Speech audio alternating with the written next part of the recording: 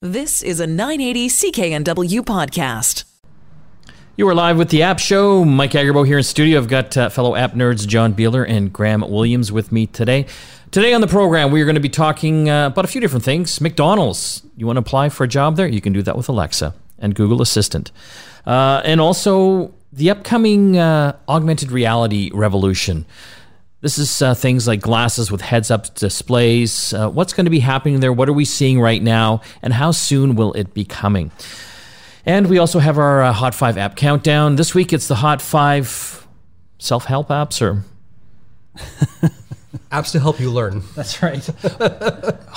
Hot 5 apps to help learn you a new skill. Learn you a new skill. In this case, like grammar and talking. Yes. Let's talk about some of the app news this week. And this was an interesting one. There is a alternative app store for iPhone users called the Alt Store. Explain. Does it have a red hat? It probably does. So basically what this is a developer sort of found a workaround to create an app store that you can install other apps that aren't approved by Apple on your iPhone device without having to jailbreak it, which is kind of a big deal. Because up until now, if you wanted to do any of this type of stuff, like say, for example, install an emulator for an old video game console, for example. Yeah. Apple doesn't allow those types of things on the App Store, so you'd have to use a jailbreaking method to get into your phone, and then basically sideload it like you would on an Android device to put these apps there. And this developer has found a kind of a clever way of getting around that by essentially installing a small app on your desktop or laptop computer that will be doing the Wi-Fi sync to your iPhone and sort of injecting itself in that pathway to put apps onto your phone. This sounds dangerous. It does. Well, and it kind of is. I mean, it's a little ironic because we were just talking about the new Huawei store last week, right? And I brought up that, well, we've seen jailbreaks in the last little while, but there hasn't really been a lot of reason to jailbreak your devices. Well, Huawei needs one now. Yes. Most of the features that people have put into jailbreaks, Apple has put into iOS. One of the big ones, though, you did mention it, are things like emulators, pieces of software that are of dubious copyright status. I mean, emulators, Nintendo gets a little bit in a snit about because they're usually used to pirate their content. So the idea that this thing comes out a week later, I find it's timely. Yes. Which is kind of interesting. So the key to this thing, because this is used by schools, it's used by businesses, the actual framework underneath for people who are developing their own in-house apps, right? So if we were to develop an in-house app store or app show app where we're going to organize all of our stories, we could push that out to our devices. Now, typically, these DIY apps have to be refreshed every 7 days. You've got to go in, you've got to manually sync it back to your device. Right? It's a pain in the neck way of keeping people from essentially doing what's happening right now. And to John's point, this app now sees that 7-day time limit, and before it comes up, it resyncs all of your credentials and apps back to your phone, basically refreshing all of them in real time, giving you sort of the convenience of the always-on app there. It's kind of ingenious. Like it's a crafty workaround. Can Apple kill it? They could. Right? It won't be easy, though, because those aforementioned groups, all those schools out there, you got tons of grade schools and high schools for whom coding is the big thing. And they've got kids working on these things. Making that process more difficult, I think, is going to be something that Apple doesn't want to do. It's already kind of cumbersome in that 7-day refresh process because, these coding classes take more than 7 days typically. So it makes sense that, if anything, it'd be nicer if it was a longer period of time. But yeah, I think Graham's right. I think shutting this down at least is not a simple process because it would actually shut off a lot of other people's access to this mechanism. And I think the question here is Apple going to look at the Alt Store, lovely name, are they going to look at this and say, you're enough of a threat to our business, which would be the first and foremost thing. You're not enough of a threat to the security of our users, which I think would be I think they're more important. concerned about the security. And well, the third one is, are you enough of a threat to the business that our app developers create? Now, the one thing that will probably get this thing shut down, if they do have to shut it down, is people pirating legitimate applications. Which they're going to. Yes. They're probably going to try. Yeah. You know, Well, the other thing too, though, is, and we've seen this before, Nintendo would be very interested in shutting this down because it's the primary use case for it. And we've seen other companies go after the gatekeepers of these systems and stores, regardless of whether or not they were complicit in the marketing of it or the hosting of those things. We saw that with the recent Super Channel lawsuits against all of the retail stores that sold Android boxes that had the potential to put on streaming music and movie channels on those boxes. So the copyright holder is going to be very interested in shutting the service down, regardless of who's hosting it or who's running it and how Apple's involved, because Apple would also be an accomplice in this process. Now, the cat's kind of out of the bag on this one, though, right? Because this is an open source project, which means it's available on GitHub.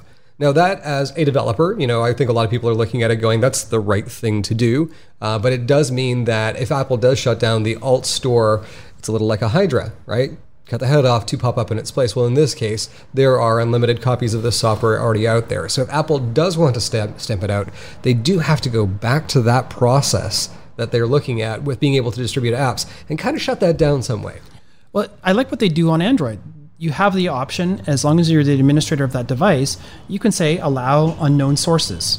And you can bring in other app stores and other apps because you've given it permission to have the keys to your device's kingdom. And so it's on the user then to decide what they want to do, what apps they're going to let in. I mean, there's no question there's some pretty malicious apps out there in these alternate stores on the Android side. But it's something that Apple hasn't really had or made it very easy to do. And I think it would be a nice option for people to make their own decisions about that. See, this is one of the things I like about the App Store ecosystem because, I'm going to earn a lot of ire and a lot of hatred from people out there when I say, I'm sure you are very, very diligent with your device and you'd be very good with your software. But for every one of you out there who's absolutely brilliant, there are 10 idiots. And those idiots, unfortunately, respect to you out there, idiots, but you are installing things that can... That's Graham Williams talking, by the way. Please direct your hate mail to me. But these are people who are, they're downloading software that does compromise these devices. Yes. But more than that, we've actually seen this. These devices can be used as zombies in denial of service attacks. They can go after your contacts, right? They can spread into your contact book because they're sending you this malware stuff directly. Here, open this file. And if you've got, untrusted on, but you get it from a trusted source, this is basically the Windows PC environment, since the dawn of the Windows PC environment. It's the Mac PC environment to a certain degree, right? Gatekeeper does a fairly decent job of keeping a lot of that stuff out. So looking at this, I look at it and go, the alt store, from a freedom of information standpoint, from a freedom of doing what you want with your device is awesome. Would I touch it with a 10-foot barge pole? Hell no. John's going to. I have no doubt of that in my mind. Absolutely. On your phone. on my phone. You brought up another story that we're following as well, John. Super Channel, one of the cable movie channels here in Canada. It's been around since I was young. I remember that was the channel to get all the cool movies and stuff. Watch it 8 times in 3 days. Exactly. And I'm sorry, I didn't even realize it was still going. Yeah. But it is. There's a Super Channel executive who's just like, oh, Mike Agarbo, damn you. But they are having a challenge, obviously. Like, TV numbers are dwindling, right? Because more people are cutting the cords. And obviously a big reason is because everyone's getting streamed content. And another reason that Super Channel says is people are pirating the content as well. I think that's diminishing as there's more choice as far as streaming, like pay streaming channels to get. So they're going after some retailers here in Canada. You've probably seen a story going after Best Buy, London Drugs, Staples. I forget the fourth one. Basically saying that their staff, their retail staff, have been encouraging the pirating of movies and also the retailers by selling these Android TV boxes. And so these are boxes you can hook up to your TV. They run Android, so you can download the hundreds of thousands of Android apps that are out there. And some of them, like Kodi, for example, Kodi, is an app that you can download to stream not only your own content, but also, with some tweaks, download pirated movies and TV shows as well. So they're saying that the retailers, not only by selling these and their staff encouraging customers to buy them because they get free content, is hurting their business. And they're suing them. Which just seems so crazy because there's a million other ways and devices to get that pirated content. Now, in their defense, they have over 160 videotaped examples of this happening in stores across Canada. Now, I'm not saying they're wrong. No. Fun little fact about me, I used to work at Future Shop many, many years ago. And the idea that a salesperson would tell you how to pirate something is absolutely true. Yes. Right? Like, I witnessed this firsthand. We had people explaining in detail how to download and use BitTorrent. Yeah. Right? They had a handout, for crying out loud. This happens. Now, the question is, should these retailers be held accountable for actions that people on their floors are taking? That's a good question. You know, if there has not been a mandate from their head office that says, don't tell people to pirate, perhaps that would be the first place to start. Well, I'm betting that memo's gone out now. Absolutely, yeah. Is it being listened to? No. No. The guy making $15 an hour doesn't really care. He wants to make the customer happy. Yes. Right? And that customer is going to buy the cables and the extended warranty, all that sort of stuff. That's really the end goal here. Is piracy honestly that big of an issue? Piracy is a customer service issue. It's a pricing issue. Yeah, but right? I think it's gone down dramatically. I think we've seen with music is a great example. Yes, so many people downloaded stuff from Napster. That hastened the demise of physical media like CDs and cassette tapes, right? But the music industry has sprung back because there's lots of music subscription services now. For $9 to $15 a month, depending how many people in your family, you get millions of songs. And it's like the best thing ever. And the music industry is making money again. So what you're saying here is that if you make the content available to your audience and you make the price palatable, they're actually going to go ahead and do this rather than steal it. I think Super Channel's big challenge right now is that they are a middleman, and if they do not spend more money on creating original content so that they're a place that people want to go to find this original content and pay for it, they are going to be dead in 5 to 10 years. Because if you look at every other producer out there right now, all the studios, all the channels like CBS, they're coming out with their own streaming service for a monthly subscription charge for original programming. And so there's not going to be a lot of middlemen left if they're all doing this. Bang on. Okay, we covered a lot there. When we come back from the break, we still have a lot more to talk about on the App Show today. How would you like to apply for a job at McDonald's with Alexa or your Google Assistant? Well, we're going to be talking with the folks at McDonald's on how they're doing that and if it's working. And we will also be chatting about augmented reality. Is it here? What's happening? How soon are we going to get these cool glasses with heads-up displays? You're listening to the App Show here on the Corus Radio Network. Back after this. You are back with the App Show. Let's talk about Alexa being used for kind of a cool application. We've got Stephanie Hardman on the line. She's the Chief People Officer for McDonald's Canada. Thanks for joining us, Stephanie. Great to be here. When I think of Alexa, I think most people use it to ask Alexa the weather or to play some type of music, but you can also apply for a job at McDonald's now. How does that work? Absolutely. She's one of our new recruiters. It's as simple as asking Alexa, help me get a job at McDonald's. And she will walk you through a few prompts. You provide your name, your phone number, and a location in which you want to work. You decide whether you want to be a crew member or a manager, and she'll provide you with a list of available roles in that city that match that description. That's very cool. So, cool. For people to use this on their Alexa device, do they have to enable that skill? No, the skill's already there. They can run it on their app. They can run it on their smart speakers. Alexa is fully trained and ready to go. And this works on Google as well, isn't that? It does. We're having a bit of difficulty, I'll be honest, as with any new technology. The skill isn't working quite the way we had hoped to on Google, so we're working very closely with the team at Google to get that resolved. But it should be as simple as, okay, Google, help me get a job at McDonald's. So why did you go down this road? Well, not unlike what we're doing in our restaurants, we're innovating and really trying to look for employees where and when they're at. And so I have a 19-year-old, and I interact more with her on my smartphone than I do in person. And so when you look at 70% of our crew being youth, then that's probably the way we need to be hunting for them. And so for us, it's really about ensuring that if they're thinking about getting a job, it's as easy as talking to Alexa. And what is the command again? Alexa, help me get a job at McDonald's. We just set off everyone's Amazon Echo device right now. How long has this been working? Actually, we went live yesterday. It's a global activation, and it's live yesterday. Oh, so it's not just in Canada. No, we've gone live in 9 countries for the world's first. So this is a big deal for McDonald's. What other ways do you guys use to recruit people? I mean, this is obviously a very new high-tech way, but are other ways that work for attracting, I guess, the younger crowd? Yeah, well, we tried something new, and I think what you'll see with us is continued innovation in the way that we try to reach out to potential applicants. Earlier this year, we ran a campaign called Snapplications, and so you could apply for a job through Snapchat.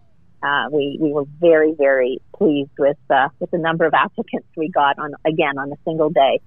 Really overwhelmed some of our restaurants with the number of people who wanted to work with us. The new story, it just proves that we're trying new things that the kids are doing, and it's working. Seriously, you used Snapchat and it worked? Yeah, it did. That is very cool. That is very cool. I also wonder, though, how many people were just sort of doing it for kicks, though? Like, what's the vetting process with a Snap application?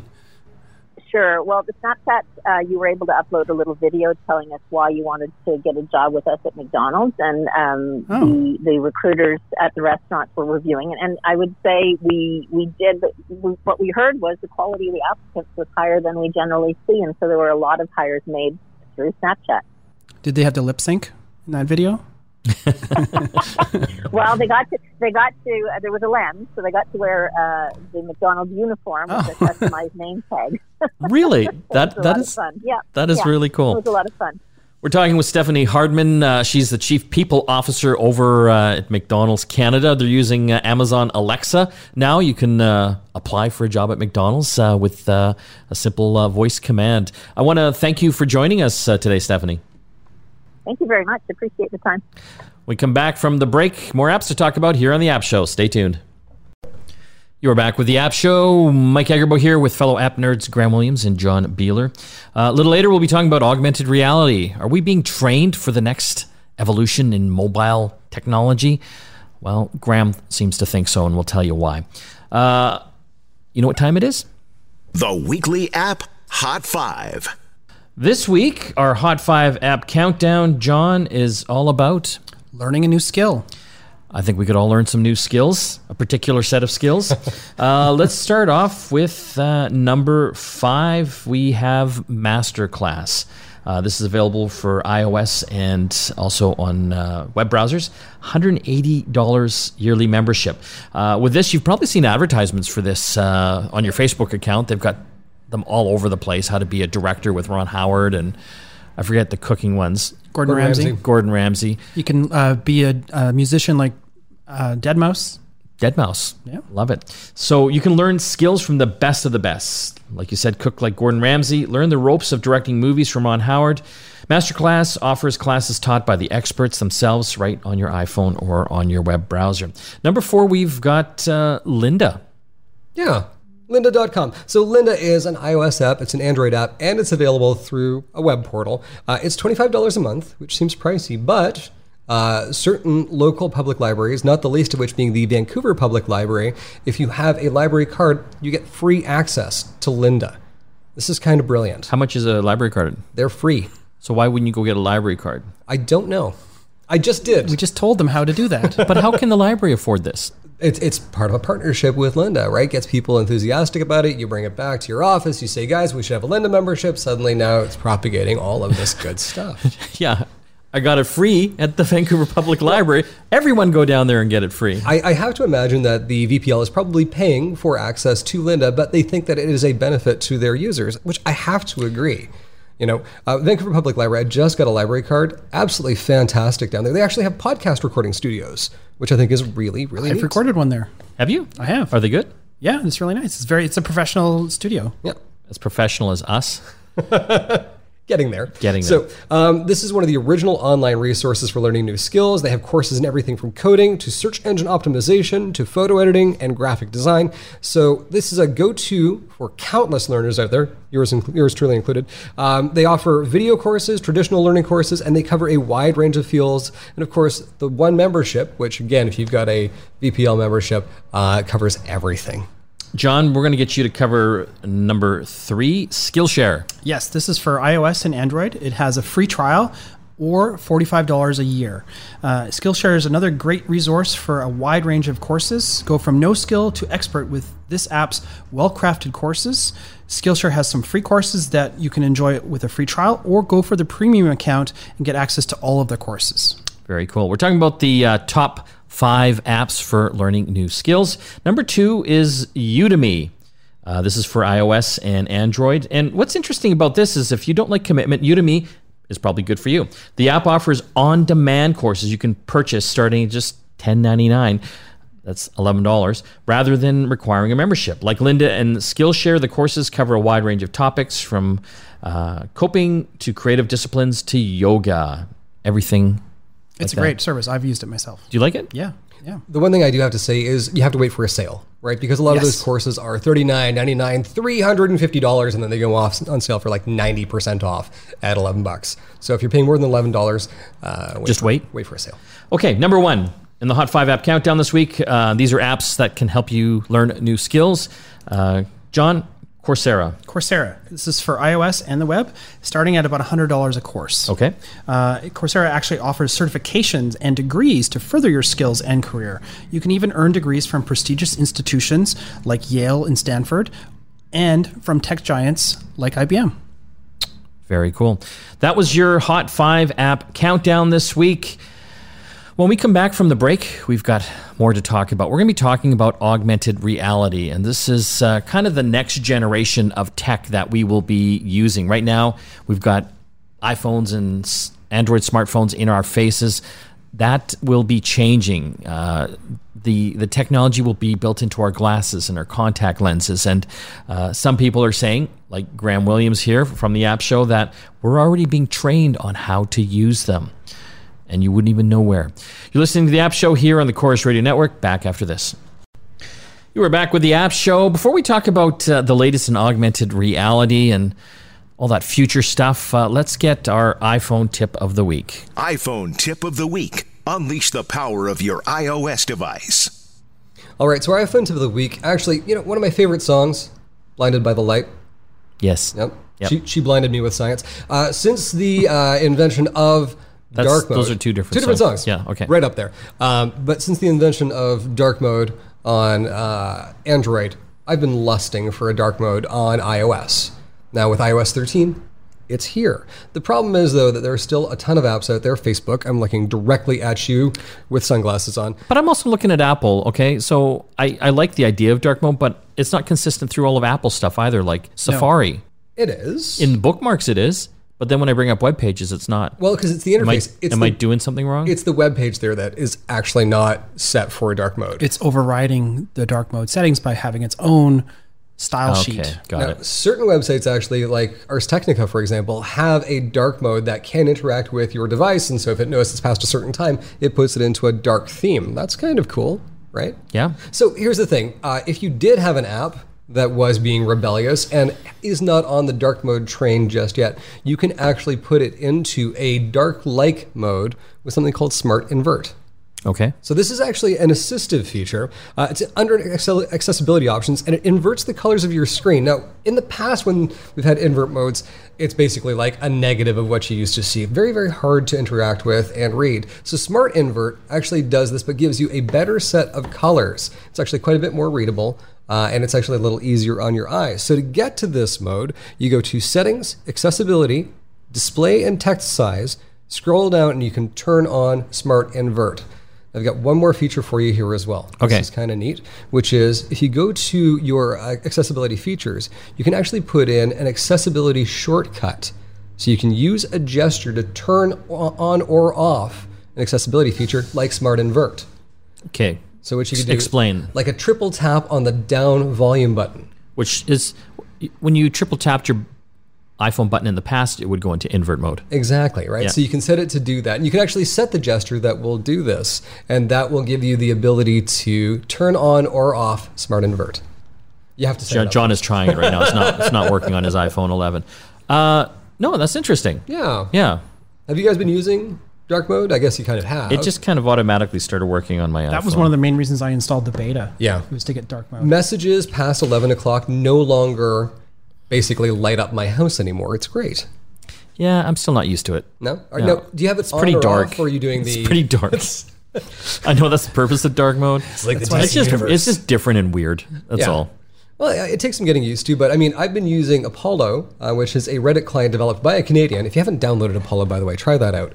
But it has a seamless dark mode, which again, when the sun sets, it goes into dark mode. It's fantastic. I wonder if the dark mode color scheme palette may be harder for you to read because you are colorblind. Interesting. Yeah. I don't know. Yeah. I don't mind it lighting up at night because then I can see it. Am I wrong? You're just old. I'm just old. Okay, let's talk about augmented reality. And augmented reality encompasses so many things, starting off with gestures. We saw that with Google. Their new phone is going to be gesture controlled. Yeah, so you've got these screen gestures where you can kind of, wave your hand over the screen and it will do something. And you guys were chatting about that. Yeah, we thought it was stupid. And it kind of is. Because Samsung had that for one of their phones. So you could skip songs by swiping your hand in front of the screen. Is it ever more efficient? Well, we thought Maybe talking people- to your devices was stupid too. Yeah, but that makes more sense, right?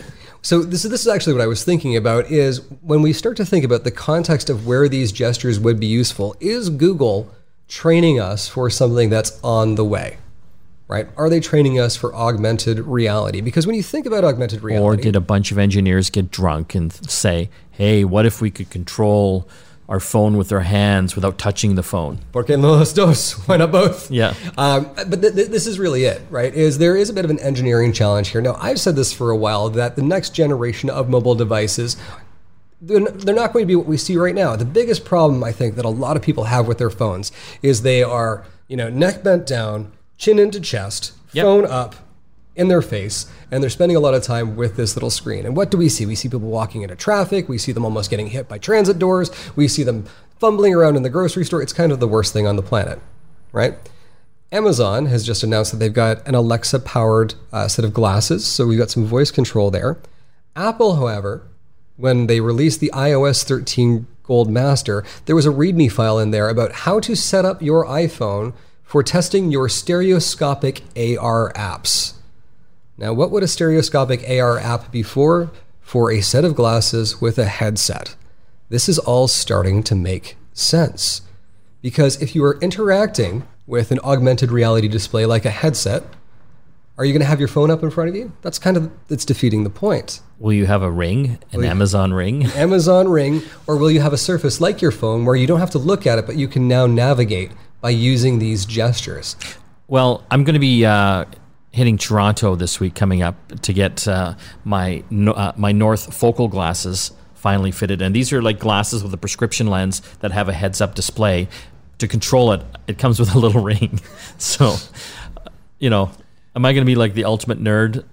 Next week, we'll talk about how I feel about... I'll bring in my Google Glass. Yes.